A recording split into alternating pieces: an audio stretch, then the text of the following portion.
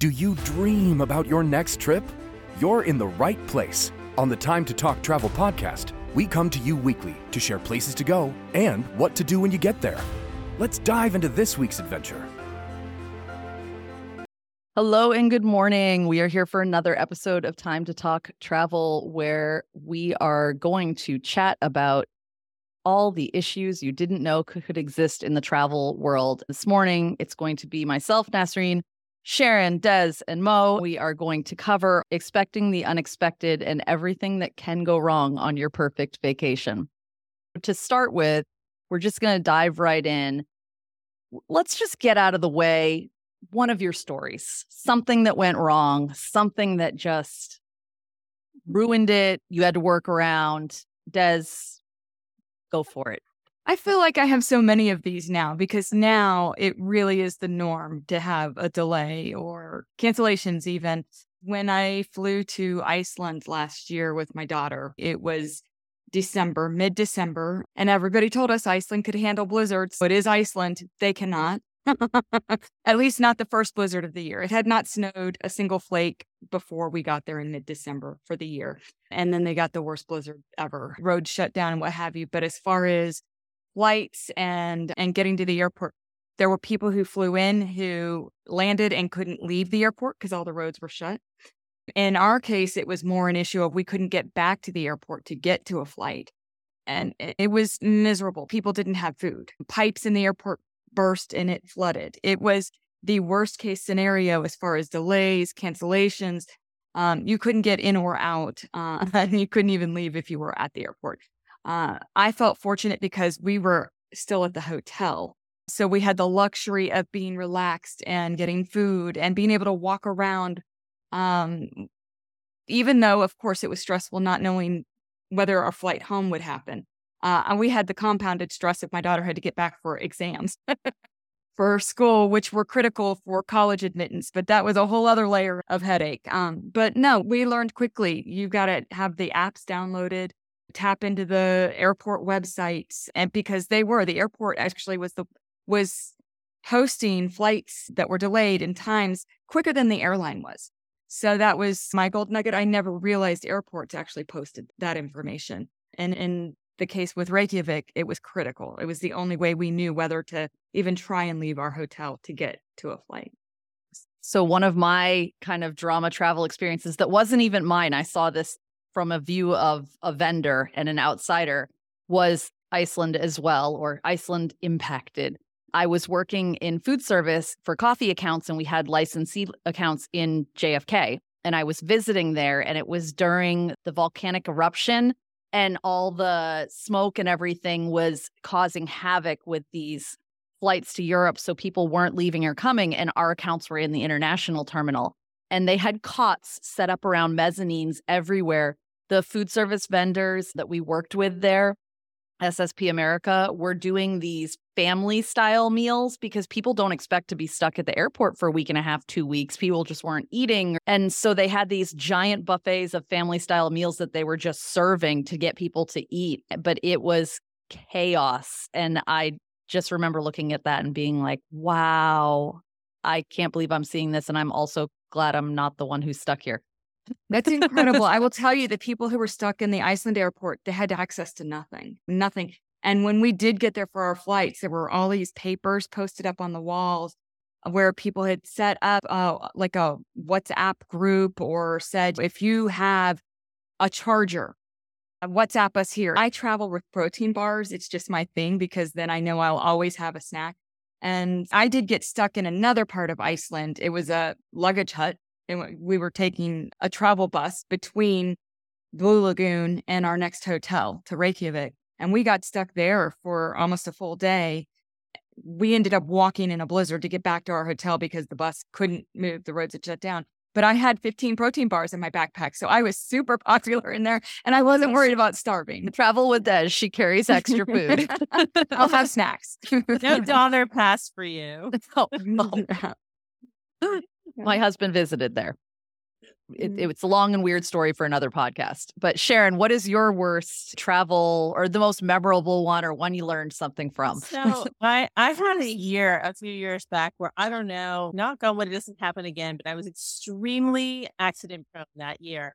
And in the course of 1 year, I broke my hip and then I broke my arm both times during travel. So I broke my hip like running through an airport. And I actually got on the plane, went to England and walked around on a broken hip the whole time. I was in so much pain. My doctor, who I called, was like, "No way, your hip can't be broken. You wouldn't be walking around on a broken hip." And I got home and I had the X-ray, and they were like, "Wow, I'm sorry. Apparently, you're tougher than I thought."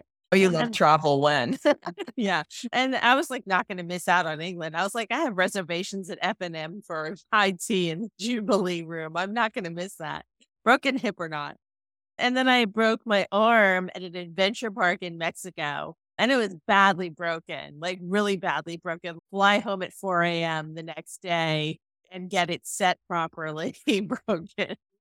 So I was so glad to have premium travel insurance, and I cannot recommend it enough because both times I had to learn real quick just how to navigate my way through the airport. When I broke my hip and I got off that plane, I couldn't walk. I had to get an escort from the plane to the terminal. I had to change my reservations where I was staying because I was staying somewhere that was a second story walk up. There was no way I was doing that with a broken hip. I don't think I'd ever thought about that side effect of that.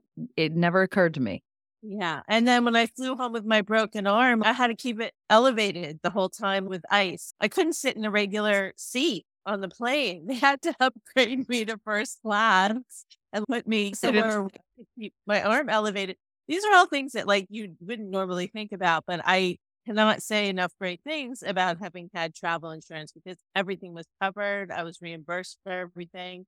They had people who I could call who could assist me, who were like, let us help you make the arrangements. And thank goodness, I will never travel internationally without that kind of insurance again. And I 1000% agree. And now Mo's going to tell us her drama.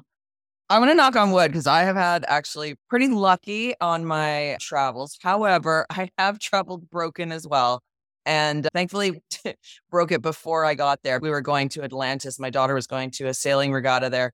And we flew through a hurricane with my broken ankle, my daughter and I. There's almost nothing that's going to stop us. But when it comes to being prepared, I think just mentally, I really do try to roll with it. We've talked in previous podcasts about how I don't really plan a lot. Get on the plane, bring your passport, bring a credit card, and pretty much good to go. And so from that, I think it leaves me a little bit more, okay, you know what? I'm expecting that we might get stuck somewhere, maybe not for a week or have to eat a family style buffet, but to just be a little bit mentally prepared that things probably most likely aren't going to go as smooth as we'd like them to. And then I've gotten stuck in airports all over the world, and having access to one of those club passes that you can get that is valid all over the world in different airports is amazing. Get you a lot of street cred with your kids too. Like I took one of them in Germany and he's, what is this? And you have free food and usually like beverages, wine, beer. So that can make those delays a lot more enjoyable or less painful. And you usually have access to chargers and areas to have a nap. Like sleeping in airports is brutal if you're waiting for a delay. Those are things you can get for free these days with certain credit cards. That is a definite perk. I now have them on 3 of my credit cards, the Priority Pass for lounges. And you're right, that's a game changer. I will say, I think the delays and cancellations are much more common now than ever. Before, it was, of course, there was a weather complication. You'd have a delay if you were flying into Denver to go skiing or something. But now with the computer glitches, the staffing shortages, I think post-pandemic, the delays are now the norm, sadly. And how you react is really critical. In my last trip to Greece, I had 6 flights combined. My daughter and I, 4 of them had delays or cancellations.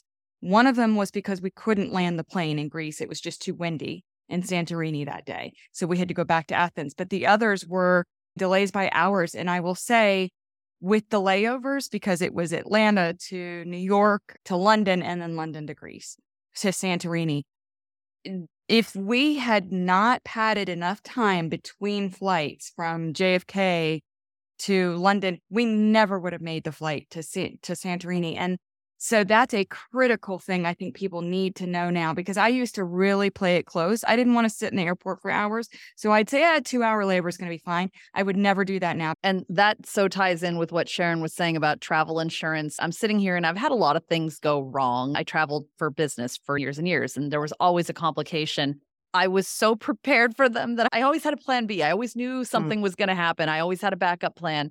And I think that's more important than ever with travel. You're going to need a backup plan. I've been flying back and forth to Atlanta for a couple of months now, and I haven't flown a flight yet that wasn't impacted in some way, whether it was being slightly delayed or having a cancellation and I ended up booking a second flight or getting moved to a different flight. Just not a single one has gone off the way that it should have, except for, I'm lying, Delta on the way back last time was fine. It did leave a little bit late, but not enough to really complain about, and we still got in early. However, it really is the norm, to the point where you should be, when you're looking at the flights, thinking about, like Des said, the time in between. But if there is a minimal difference between a flight with 2 stops or a flight with 1 stop and a nonstop, we were looking at flights for my son to go to San Antonio recently, and it's $40 more for him to get a nonstop on JetBlue than to stop in Miami on American. And I'm like, don't do it. Don't do it. Don't save the money. Also, airports matter too. My son goes to school in Oregon and he flies home. And if we can avoid LAX, if we can fly him direct from Portland to Santa Ana, for example, I will spend the extra money because I know he will get home. It won't take him 10 hours. He won't be stranded in Las Vegas. So it makes such a difference. And another thing I was going to say, in addition to insurance, it's interesting because it's almost like we're going to an old school model.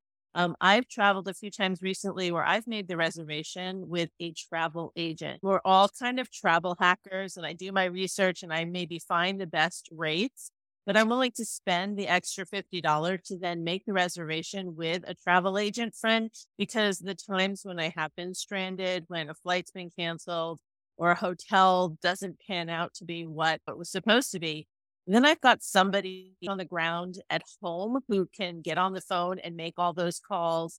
Say another really smart thing, speed is the name of the game. Make sure whichever airline you book with has your cell number to text you and your email address. I know with the last flight I had to Greece, the very first flight was supposed to take off at 6:50 in the morning. I was on the way to the airport when we got a text alert saying it'd been delayed till noon because of mechanical issues. And I didn't wait to get to the airport to go stand in line. I got on the 1-800 number I have for Delta in this case. And I will say, if you can get a hold of the gold medallion, like they have a special line for people of certain levels. If you can hack your way into figuring out those numbers, you'll wait on hold for 2 minutes instead of 2 hours. I was on the phone with them and they got us on a 9 o'clock flight instead of a noon flight. If I had gotten to the airport, that would have been gone. Speed is the name of the game. And call while you're in line. This is a story from several years ago, but when my husband and I were about to get married, he was like, don't travel the week we're getting married. It's a bad idea. I had an install. I had to go out and do it. And sure enough, we sit on the plane. JetBlue says, everybody's timed out. We're not getting out tonight. And everyone's getting off the plane. I'm on the phone and I'm seeing the line build, and I'm on the phone with customer service and off the phone before anybody else. I've already reserved a rental car from my phone in the plane because I'm going to drive back now. And I legitimately got off the phone, having canceled my flight and taken care of everything, and basically raised my hands. And I'm not advocating this necessarily. The world is weird now. But I was like, if anyone doesn't have luggage, I'm driving back. I have room for 3 people. And it was me and 3 businessmen. And one of them's like, I have to get my dog out of the kennel before I go on another flight to drop him off to my friend. And so it was just this weird moment. But a lot of times getting on the phone while you're in line, start the process. And then also Twitter has worked out really well for me. I will tweet the airline and say I'm having an issue for the flight, and I'm DMing them my confirmation number. 9 times out of 10, you will have an answer from their social media team before you ever talk to an actual rep for the airline. Yeah, I had that very successful with a lost bag with an airline that I spent 8 hours on hold waiting to speak to someone. and finally just tweeted the airline. And within, I don't know, an hour, they got back to me. They private messaged me and we went and we found the bag. It just happened to be just sitting in Houston. And just to go back to Sharon's point for a second too, with choosing your airports wisely, especially in the winter, maybe avoid in winter, Chicago, New York, Colorado, not Denver is not one of the places that is going to be great when a snowstorm comes through. So definitely looking at that and saying, is there somewhere warmer I can go? Well, and smaller airports, when there aren't a lot of flight crews coming in and out and it's not a hub. In Burlington, Vermont, I used to have an issue. I never booked the first flight of the day in the winter because the crews usually got in late the night before and there's a certain period of crew rest. So the first flight was always delayed. Smart. Yeah. Be first to get that hotel. If you're like, this is crazy, nothing's getting out, get a hotel immediately because those go fast. The cars go fast, even if you can cancel it, but you can't make it happen if there's nothing left. So if you start to see things fall apart, definitely take care of yourself first. For sure. I was going to say another hack is always be kind. If you're the nice guy at the counter, instead of going off, I can't believe this delay and having a negative attitude, you will be treated accordingly. Always be kind, don't get me wrong, but you do have to advocate for yourself. I basically spent 3 days at Newark, which before they redid it, so that's not a very nice airport to be hanging out in. I was flying back from South Carolina, just a layover. I'd been in the airport, like sitting at the gate for 6 hours, waiting to go home to Toronto. And I go to board the plane. I have a boarding pass. Why would I talk to them? I have a boarding pass, go together. They're like, oh, could you just stand to the side? Okay, that's your first clue that something's not right here. So find somebody immediately to speak to. Don't just stand there like I did and wait for them to just board everyone and then close the door in your face and go, why am I not on the plane? And they're like, oh, we don't have you on here. I got really worried when I saw somebody else with a boarding pass with my seat number on it board the plane. I'm like, this is not going to end well. So at that point, if I had spoken up earlier, I probably could have had somebody from the airline actually figure it out before the plane left without me. So at that point, two different airlines connecting from one airline to the other airline, something didn't happen. And even though I had a boarding pass with my name and seat and everything on it for that next airline, the airline started to play this game of pointing the finger at whose fault it was. If I hadn't spoken up and advocated for myself, they would have both just left me. It's their fault. It's their fault. I'm the one stuck in Newark with no flights. And it wasn't winter. There was no weather. There was absolutely no reason to be stuck there. And it went on for a day and a half before I could get on a flight back home for absolutely no reason. And that's when I had 4 little babies at home. I stood there and said, absolutely not. You're not leaving and you're not leaving until I have a flight home. I took both airline people together and the 3 of us figured it out. But be kind. I wasn't mad, but I wasn't going to be left at the airport without a solution either. Advocating for yourself and definitely having that information. You knew you were right. You knew you had a flight. You knew it was an issue between the airlines. And that also brings up the point of when something gets delayed or you have a cancellation and you're going to be overnight, you want to start planning as soon as possible, but you also want to know the reason why, because a lot of times the airlines won't tell you what you can get or what you're eligible for. And so knowing why the flight was delayed, with a lot of airlines, you can track the flights back and see that something else didn't happen earlier in the day that was supposed to. And then they'll try and tell you it's weather. And then you'll say, no, your first plane took off 5 hours late. Why did that one take off late? Because that directly impacted it. So the basic kind of run through is, if it can be considered an act of God, like weather, something out of the airline's control, they won't get you anything. However, if it was anything on their end at any point in time that pushed that flight later, missing parts, not enough crew, they had to wait for someone, anything that they were capable of fixing or that shouldn't have happened, then you're eligible for something. And you're eligible after a certain amount of hours. It varies from airline to airline, but sometimes it's 4 hours and they're supposed to give you a meal voucher.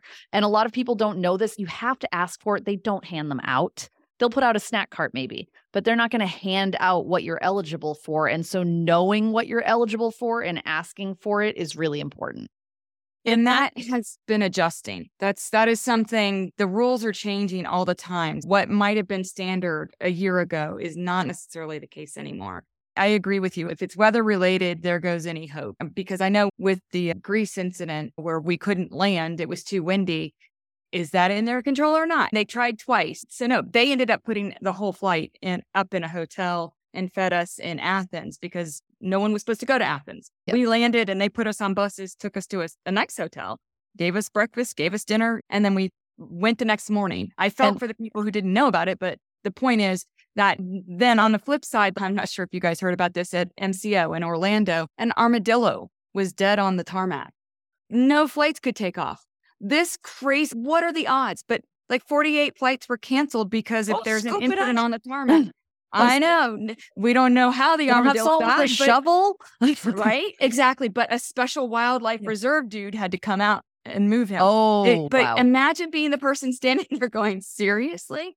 Is that armadillos? They actually like have leprosy. They can have really bad disease. But and they're not really native to that area, if I'm correct, because that was like a Texas problem, but it still seems like something that could have been solved quickly with a shovel. But the specific place that you look for these airline rules, because they are always changing, it's 95% of the time going to be called contract of carriage. So if you search contract of carriage with the airline name that you're flying, you can look it up and see what you're entitled to. And honestly, it's a good idea if you don't travel very much to get an idea beforehand before you even book, because I can't tell you the number of times I've seen someone arguing with a Southwest or Frontier or Spirit airline person at a counter saying they need to put them up on another airline. And they don't do that.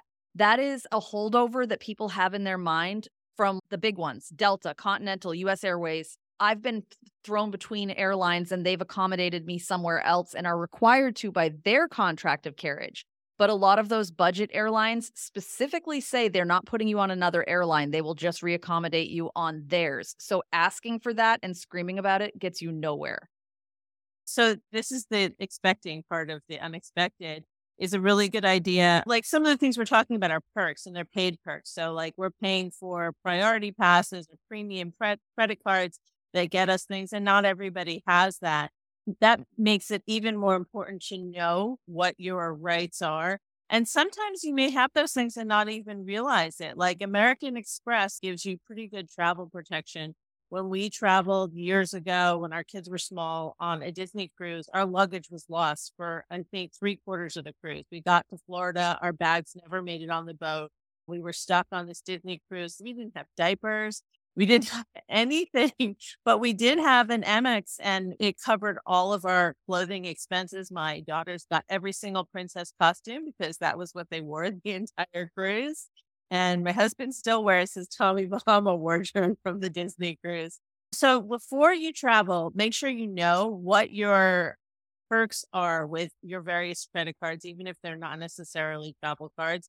And I would say write down all of those phone numbers somewhere, put them in your phone in your notes or put it on a piece of paper so that if anything does go wrong, you have numbers to call when you're sitting there on the plane or you're sitting on the curb outside of the hotel that doesn't have the room or whatever. So many things can happen, but a little bit of preparation makes so much of a difference when you're in those situations. I think that the prep, and I think because we travel so much, I think doesn't everybody do this, but as you were saying, sometimes you have to learn things the hard way and you learn it once and then you never do it again. So if I'm traveling somewhere, especially if it's somewhere nice, I'm packing a swimsuit, I'm packing whatever I need for the next day or even that evening, especially for corporate things. I've flown in and my luggage has been lost. And so whatever I wore on the plane is what I had to go to meetings in.